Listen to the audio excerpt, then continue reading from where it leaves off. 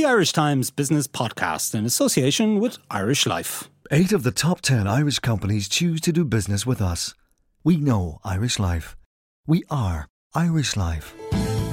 Hello and welcome to the Irish Times Business Podcast. This is Wednesday, November 16th. I'm Ciarán Hancock, and on this week's show we'll be looking at Greencore's supersized $745 million acquisition of Peacock Foods in the United States. Greencore Chief Executive Patrick Coveney will join us by phone to tell us why this represents a good deal for the Irish food company. Later I'll be joined in studio by some members of the Irish Times business team who'll be looking back at some of the main stories of the week.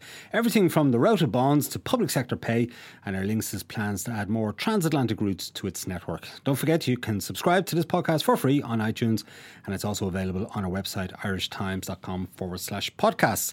But first to Greencore. On Monday, the Dublin-based but London-listed company announced plans to acquire Peacock Foods in the US for $745 million. It'll be the biggest acquisition in the company's history and give it a substantial footprint in the growing convenience food market in the United States. Greencore Chief Executive Patrick Coveney joins me on the line now from London.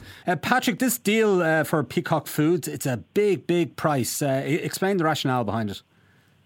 Yeah, I mean, it's a big price, Ciarán, because it's a big company and it's a big deal. So, I mean, we're excited about doing it. I mean, to a certain degree, we're daunted by it. It's by far the biggest thing that Greencore has done. Previously, we made a very, very successful acquisition of Unique 5.5 years ago in the UK. And that transformed our UK convenience food business and our UK food-to-go business very, very successfully. And, we think this business, which we've spent, 6 to 8 months looking at hard, is going to give us the same platform to have a strong, growing, profitable convenience food business in America.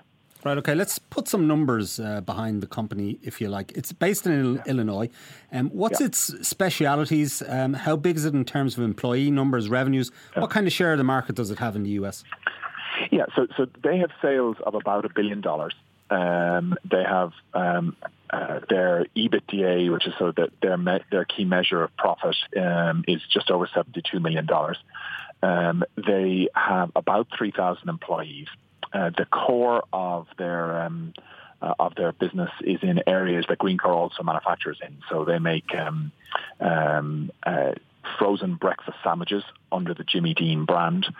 They make kids' lunch meals under the Lunchables brand, and then they are the industry leader in the very fast-growing salad kits business, where they're basically assembling and bundling dressings, sauces, croutons, pieces of protein, pieces of cheese, and bundling them with fresh salad ingredients into kits that consumers can open and assemble and have a ready-to-go salad meal straight away. So that's the core of the business. In each of the product areas in which they're in, they actually are the market leader.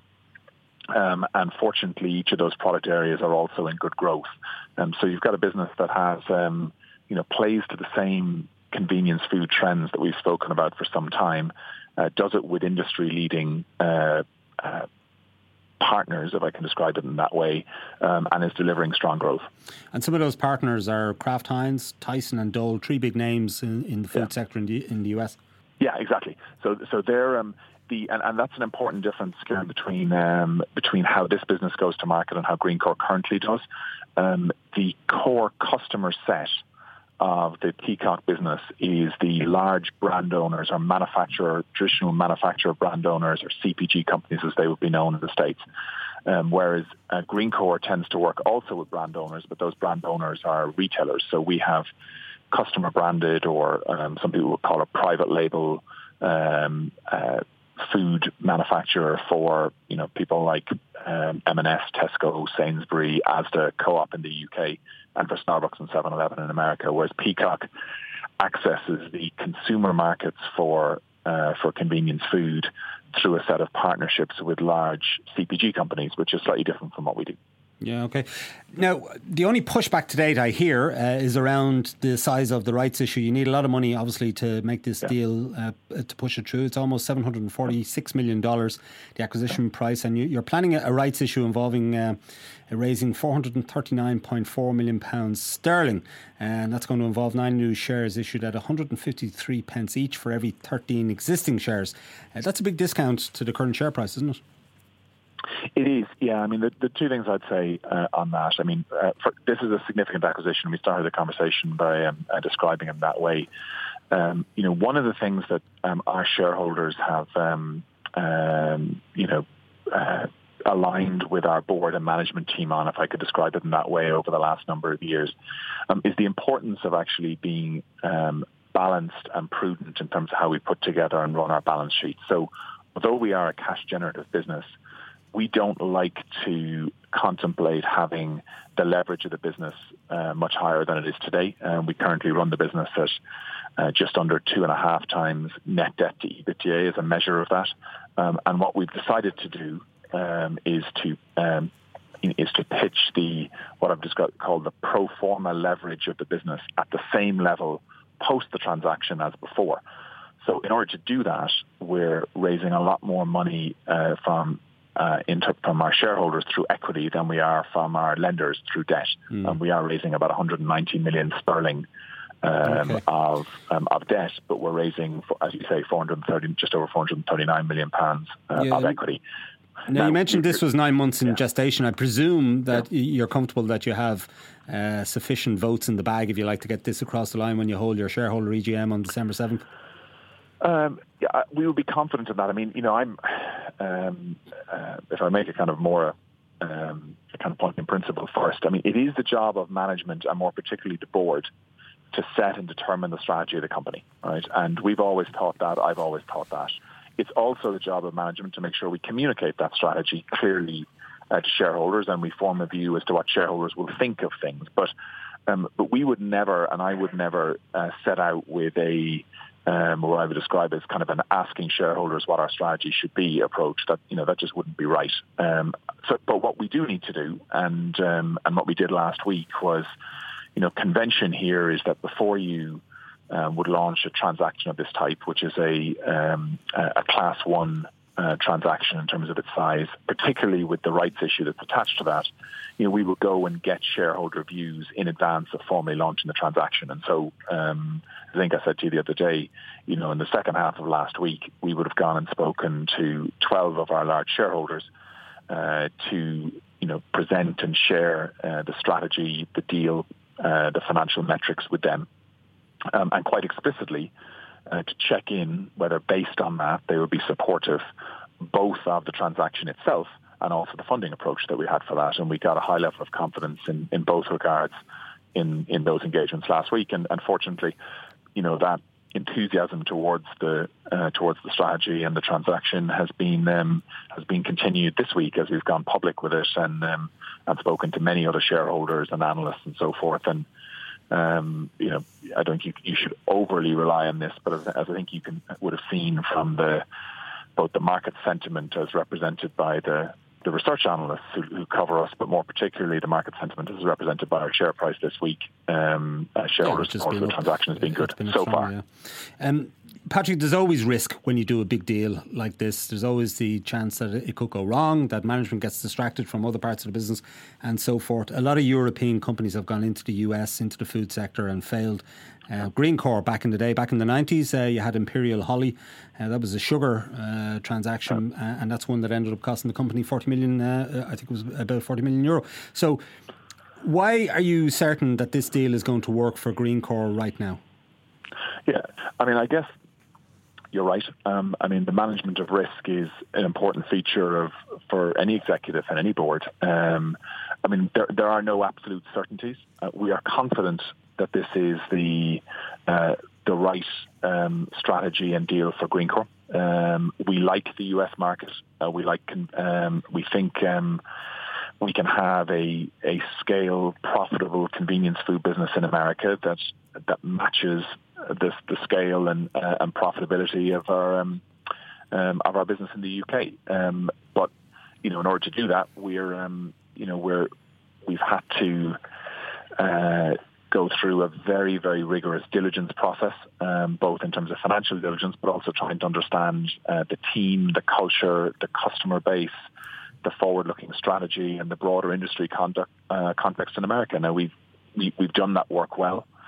We're confident that it's a good thing to do. We wouldn't be representing and advocating something of this scale to shareholders unless we were. But assuming shareholders support this, Kieran, and on the 7th of December, the transaction will then complete at the end of December. But we'll then have to get on with sustaining the performance and delivering the business benefits that we've set out in our communication to shareholders. Yeah, there is another risk, isn't there? Because we're talking about health and wellness more and more these days, and there's a huge focus on obesity.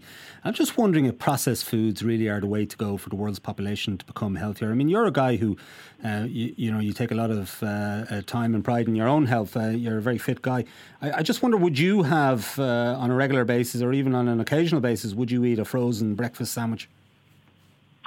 I do when I'm in. So let me give a more considered response, right? So we are very conscious of all of the trends in the food industry. We actually have the level of processed food that we're talking about, either in this business or in Greencore more broadly, is very modest. We assemble from base ingredients products that are convenient for consumers to shop and convenient to eat.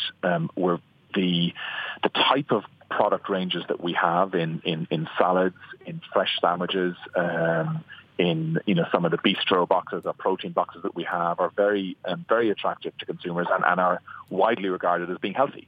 Now, your narrow question on do I eat some of the breakfast sandwiches that we make? Absolutely.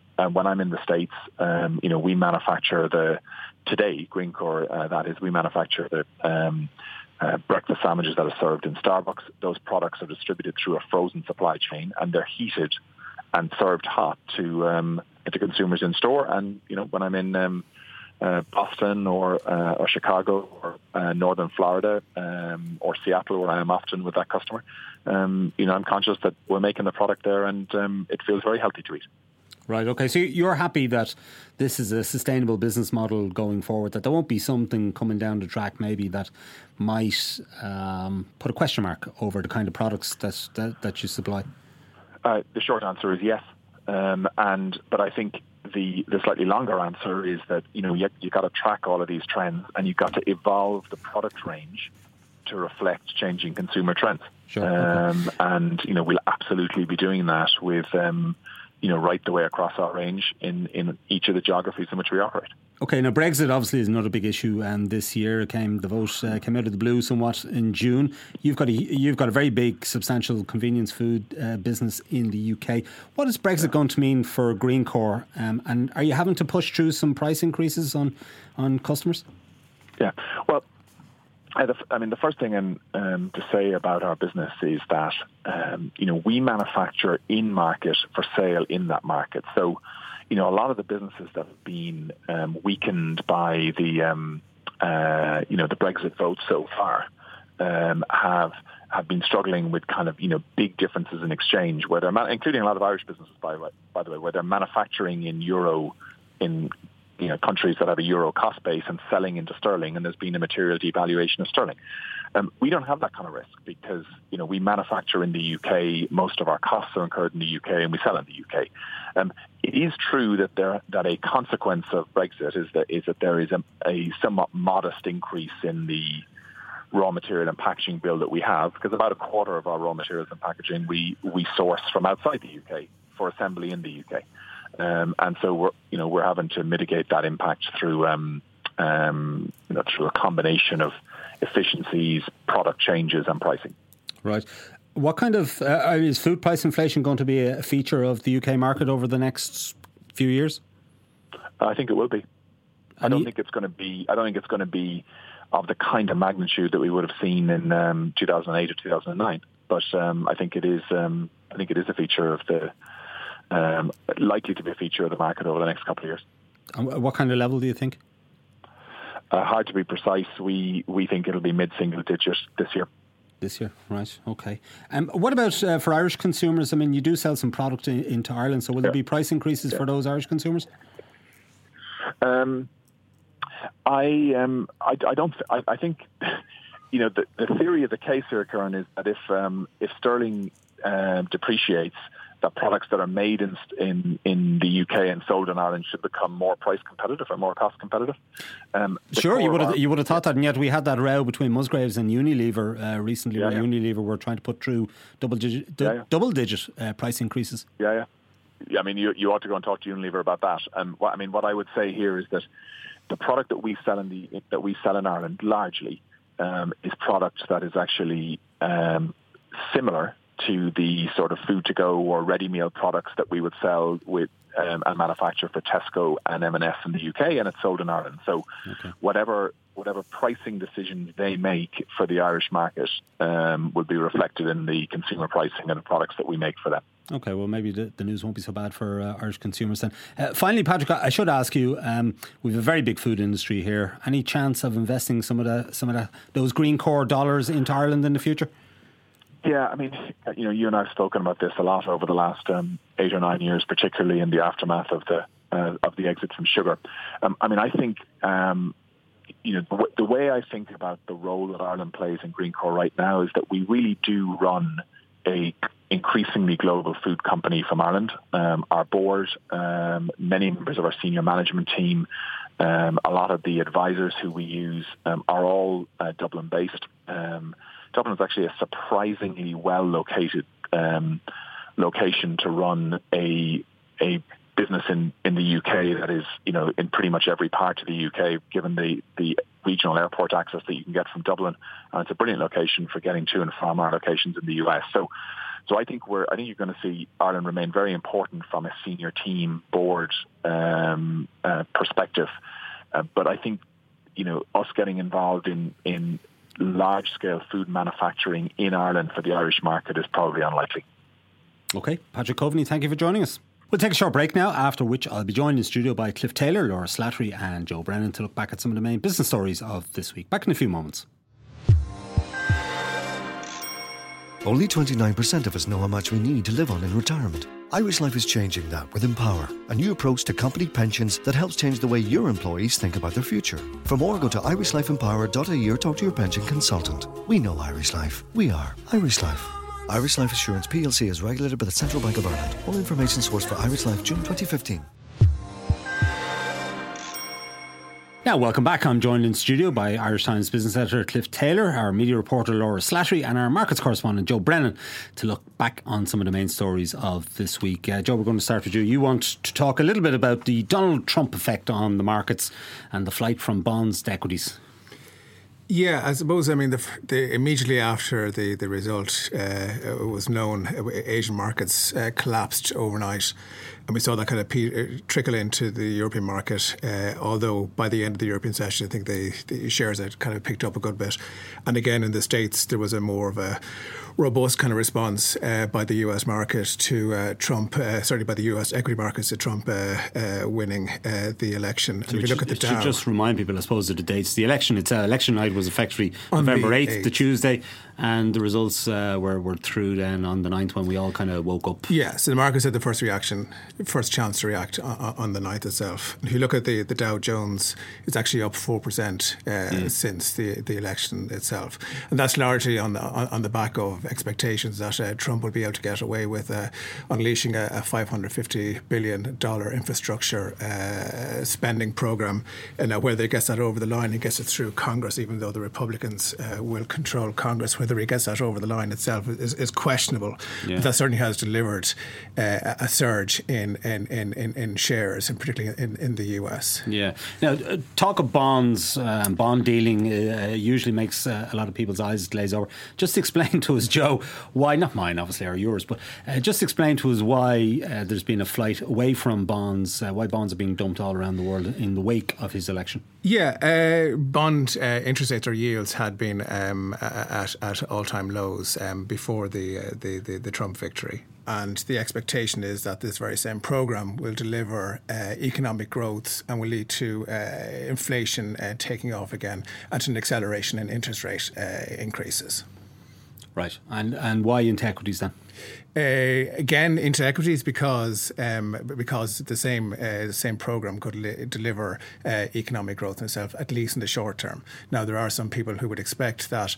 Certainly, Goldman Sachs came out earlier this week and they said that basically, while there may be a near-term boost from this program, other elements of Trump's policies, his anti-trade, protectionist, anti-immigrant, immigration policies, in the long term, medium to long term, could lead to lesser growth and lead to what they call stagflation, which is basically high unemployment, high inflation and low growth. Right, okay. Now let's talk about a couple of the Irish companies that are affected by the Trump phenomenon. CRH is one, it's a building materials group, and you mentioned the infrastructure programme that Trump is hoping to push through. That should be good for CRH, sure. Yeah, absolutely. And as the rest of Europe was wallowing in the red on the morning of the 9th of November, CRH lifted the Irish market. CRH jumped by as much as about 6% within minutes of trading taking off. It is seen as, it actually is one of the most exposed US companies to the whole highway infrastructure spend. And about half its revenues in the US? About half its revenues, about 60% of its profits are in the US, and about 40% of that, again, is to the whole infrastructure sector in the US. Right. What about Smurfit Kappa? Smurfit Kappa, it probably has two issues. Smurfit Kappa, the CEO, Tony Smurfit has made no secret of the fact that he would like to buy more assets in America. But he said, aside from the fact that US assets are quite expensive, he said that the prospect, and he said it's before Trump actually won the election, that the prospect of a Trump victory could force him to rethink the idea of investing more in the States. Separately, about 30% of Smurfit's earnings are in Latin America, and we've seen a number of currencies, and particularly the Mexican peso, fall in value versus the US dollar since the election. Okay. Cliff, let's come back across the Atlantic, back home to Ireland, and public pay talks very much in the headlines this week. SIPTU demanding a date for when pay talks should begin, but Paschal Donohoe today trying to hold the line at least on the Lansdowne Road agreement. Explain all that to us. Yeah, it's a difficult line for the government to hold. I suppose it really started with the latest episode of it started with the Labour Court recommendation on Garda pay, which was seen to offer concessions which went beyond the Lansdowne Road agreement. The government felt it had no alternative but to accept the Labour Court recommendation, the Labour Court being an independent body. Well, aren't they also trying to make out that these Labour Court recommendations are actually keep everything within the Lansdowne Road agreement, which the unions are saying is rubbish? I mean, it's a philosophical argument, I suppose, but I mean, the unions, I think, do have a point in the sense that the Labour Court concession to the Guards does appear to go beyond the Lansdowne Road agreement. It does appear to be restoring things that were taken away more quickly than the Lansdowne Road agreement allows for, and I think inevitably this is the genie's out of the bottle, whatever cliche you want to use, and the other unions are now starting to row in. And interestingly, the private sector unions are also rowing in and calling for a 4% increase, which they say would deliver €1,000 a year increase on average for their members. So there's a lot to play for here for the government in terms of the public finances. The budget for next year is set. Paschal Donohoe made that point today. He said, look, I have only so much money to spend next year. I can't go changing that. If I change one thing, I have to change everything. The unions will say, well, hold on, you changed it for the Guards, so why can't you change it for us as well?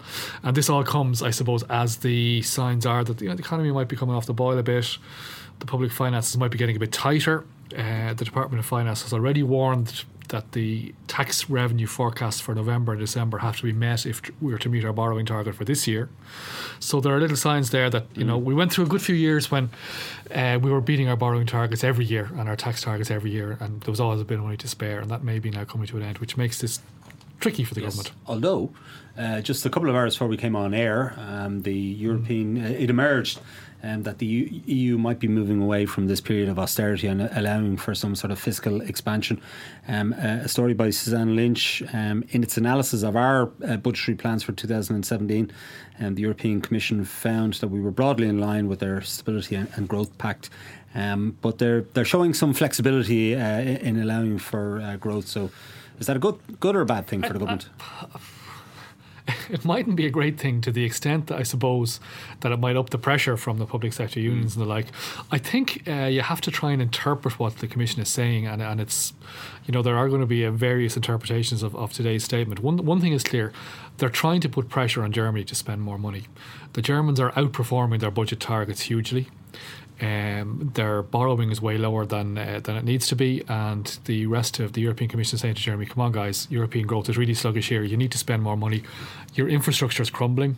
Germany has a huge infrastructure deficit, but it won't spend the money because it doesn't want to borrow to do it. So first of all, this is about pressure on Germany, but also there's no doubt that there's something bigger going on here, and in the light of the Italian vote coming up, the Italians have already been offered some leeway by some very creative interpretations of rules and new rules that were put in, new opt-outs, if you like, and the French elections next year. There's no doubt there's a move here, I think, and I don't think it's not going to tear up our budget rules for next year, but in the next few years it could certainly leave us more room, more leeway to borrow to invest in infrastructure, I think. Joe, you were in Hamburg last week. Are you that person who was boosting their retail sales? Not so much. Okay.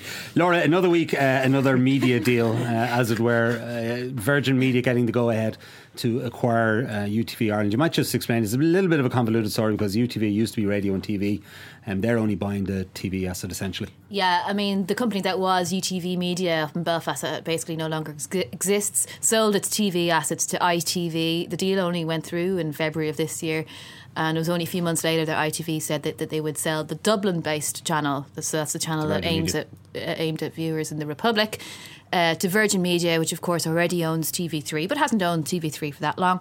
So this deal went through today, Wednesday, and that's good news for TV3, who is essentially going to be looking after the ad sales for UTV. I mean, the management of TV3 is really, they're the experts in broadcasting within the Virgin Media group, and they want to plan ahead for 2017. So the approval came, the approval was expected, and it came within just about the time frame that the minister has to approve these deals. I think there might have been some anxiety that it would roll on a bit longer. But so what's this going to mean for UTV Ireland? Is it going to be rebranded? Are the staff jobs safe? Is it going to become a TV3 Lite? What's going to happen? Well, Stephen, obviously when these deals are sort of in a transition phase, there was very little that Virgin Media could say, but they were certainly asked the question many times, and I don't think we can rule out job losses. In fact, I would imagine that some job losses will be necessary, and that some functions will merge. I'm not sure. Yeah, I'm not sure. That has to be one of the possibilities. I'm not sure what the lease arrangement is there. It doesn't really make sense for TV3 and Virgin to sort of operate another news team separately for UTV, I'm afraid. And I think they would be able to find a way of merging those two things while satisfying the regulator. And also the other thing that I think will, as I mentioned, they're trying to plan ahead for advertisers and pitch to them for 2017 after a not so great year, for the television. I was going to ask you, how big a flop was UTV Ireland? Well, it lost 19.5 million in its first year. We had those figures confirmed last week. We already knew that they were on track for something of that order. And the official explanation was that there was problems retuning Fairview receivers at the beginning. That was overcome. That they obviously didn't really anticipate that so many viewers, particularly Dublin viewers, would be looking at the schedule and saying this isn't as good as the other UTV, the original UTV that had a better schedule. And also, which is the old UTV Media used to make a habit of this, it sort of slightly blamed the quality of the supply of programmes from ITV as well on weekends and said it wasn't really hitting the mark. So all those things meant they didn't get the audiences they wanted, and then they didn't get the revenues they wanted. And as I was just going to say there, I think the one thing we can probably expect is that where UTV does have big audiences for the soap operas, and they had a good night on Sunday, it has to be said, for I'm a Celebrity, Get Me Out of Here, that a lot of those shows are going to end up being repatriated, so to speak, back to TV3 where they originally were shown. Okay. Laura, you've also been looking at aviation. Aer Lingus has announced some new routes and also given a little bit of detail around plans to operate a sort of a code share, if you like, with Ryanair, where Ryanair passengers could transfer to their transatlantic flights. Yeah, I mean, it's really my other colleagues in the business section who've been looking at this, but we certainly did have a bit of a conversation yesterday around the announcement that as part of its new routes, Aer Lingus is going to be flying to Miami 3 times a week next year. And apparently Miami has a beautiful Art Deco district. I might put it on my list of things. It's also increasing capacity to LA, and it's going to be flying twice a week to Chicago. There's new routes in Split in Croatia, and also Porto in Portugal. Which just checking my notes there on the short haul side. The Ryanair thing, of course, is about getting as many connecting passengers as possible. It's very, very interesting to see how that works, because I mean, Ryanair's attitude is we take it from A to B and that's it. We don't want to have any truck with any other travel plans that you have. So if people are going to be coming, let's say from Poland to Dublin to travel with Ryanair and then connecting with Aer Lingus to go to the US, it's going to have to be a very slick operation. That's right. You could say it is a big change for Ryanair, but I suppose they have to look at where their next growth comes from, because they were already, dominant in short haul. Yeah, Cliff, I mean, this is a huge turnaround, isn't it? I mean, Aer Lingus and Ryanair, bitter rivals for many, many years. Michael O'Leary tried to engineer a few takeovers of Aer Lingus, and here we are now that they're going to coalesce, if you like. Yeah, well, I think, look, they'll still be cutting each other's throat on the Dublin-London route and the other routes in which they compete. But I suppose from Ryanair's point of view, Ryanair have a lot of point-to-point flights within Europe, and increasingly Ryanair is flying from major airports to which Aer Lingus will serve. So I guess the opportunity is there for them to take passengers who are flying with Aer Lingus to major airports. They just announced they're going into the main airport in Frankfurt. Exactly, and fly them on to other locations that Aer Lingus don't serve. So I guess from that point of view it makes sense. And then, as you say, from the other point of view, people flying to Dublin who want to go on. So, just business. It doesn't mean they're going to be... and what's all this about EasyJet coming to Ireland? Yeah, EasyJet, interesting story this week. Their results were out. I suppose, in one way it was presented as a bad news story because profits were down 25% or more. But because of the fall in sterling, EasyJet gets a lot of revenue in sterling, but a lot of its costs are in dollars and euros. And also... because of the terrorist attacks, it lost some business. But it still made £500 million on turnover of $5 billion. So it still is a very substantial business. One of the issues it faces, I suppose, in some ways similar to a lot of the big British financial institutions, is what is the game going to be after Brexit in terms of it operating in other European countries. So at the moment, it has an air operator's certificate, is what the piece of paper is called, from London, which allows it to fly point to point throughout Europe. Now, what it's worried about is that after Brexit, that AOC is not going to allow it to operate within Europe. Now, we don't know if that's going to be the case yet because nobody knows what the rules are going to be, but certainly EasyJet doesn't want to take the risk. So it looks like... it's a contingency plan, It's a contingency plan that he's going to set up another base somewhere else in Europe, and Dublin seems to be one of the places they've spoken to. They certainly have had high-level contacts here. And would that require them to operate flights out of here? It would require them to base a few planes here, as I understand, but not a major operation. Now, one of the issues here is that obviously Ryanair, its bit of rival, is based here. Will that be a factor discouraging it from coming to Dublin? We don't know. The other one in the frame seems to be Amsterdam. There are pluses and minuses. Of course, Stelios, I think I'm right in saying he's from Cyprus. So Cyprus, that'll be an he's still the big shareholder, isn't he? So he might want them but to Dublin has advantages as English speaking and a very well regarded regulator in the Dublin market, so they wouldn't have to establish a huge operation here to, as I understand it, to get the certificate. Okay, Joe, a couple of results out later this week. CRH among them. Yeah, CRH coming out with figures tomorrow. CRH, I suppose, the big thing they're looking at is to see what the guidance for the full year is. At the half-year stage, even before they came out with the results in the half-year, they came out in advance and raised expectations by about 10% and actually went on to beat that. Markets expect them to hit a record operating profit of 3.1 billion this year. It all depends now over the next few years how it fares from this infrastructure programme that Donald Trump seems to be mooting. Yeah, okay. Cliff, finally, there's a good story from Susanna Lynch in today's Irish Times about a European Commission report warning that a trade deal between the EU and South American countries could be bad for the beef sector. And I think we're probably the biggest beef producer in this sort of hemisphere of the world. That's not going to play well with farmers, is it? No, it's not. And this has been, I suppose, a fear of the agricultural sector for some time, that this extra competition would hit them. And it's also coming at precisely the time of Brexit, when there's another worry for the beef sector, which is that there could be tariffs and other non-tariff barriers imposed on trade with Britain. So the risk, I guess, for the sector is they could be hit by cheap imports on one side, and on the other side, their current export markets could be threatened, not closed off, but certainly much more difficult to get into. So, but according to Phil Hogan, it could be good for dairy and good for pig meat.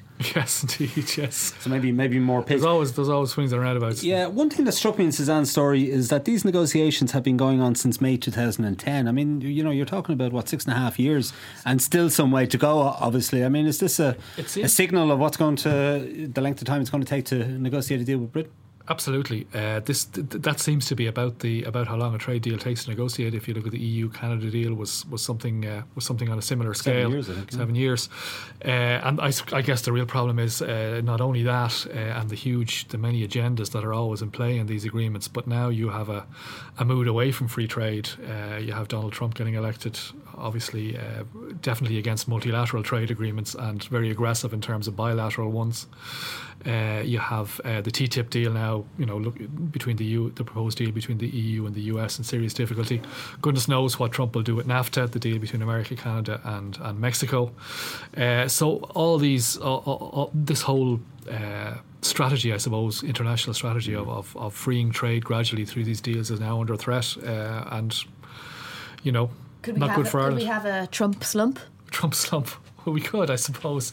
And it's interesting, that part of the initial fear that Joe referred to in the markets, I mean, if you look at what any of the top analysts or experts, investment experts, were saying before Trump was elected, was if he gets in, equities are going to crash because, as Laura says, fears of protectionism, fears of slow growth worldwide. Equities would be sold off, and exactly the opposite has happened, which just goes to show you that you wouldn't want to, But they haven't sold off yet. I think it might. But that's it. I think there's certainly scope for a lot of swings around in the next few months. Sure. Joe, are you partial to Irish beef, or would you be happy to take a Brazilian steak? I think I'll stick to the Irish beef. Stick to the Irish beef, okay, all right. Okay, guys, we're going to leave there for this week. And thanks to Cliff Taylor, Laura Slattery and Joe Brennan for joining us for that roundup of the week's news. Okay, that's it for this week from the Irish Times Business Podcast. My thanks to Patrick Coveney, Cliff Taylor, Laura Slattery and Joe Brennan. Declan Conlon produced the show with JJ Vernon as sound engineer. Don't forget you can get the latest business news straight into your inbox by signing up to our Business Today email at irishtimes.com, and you can also follow the Irish Times business feed on Twitter and Facebook. I'm Ciarán Hancock. Until next time, take care.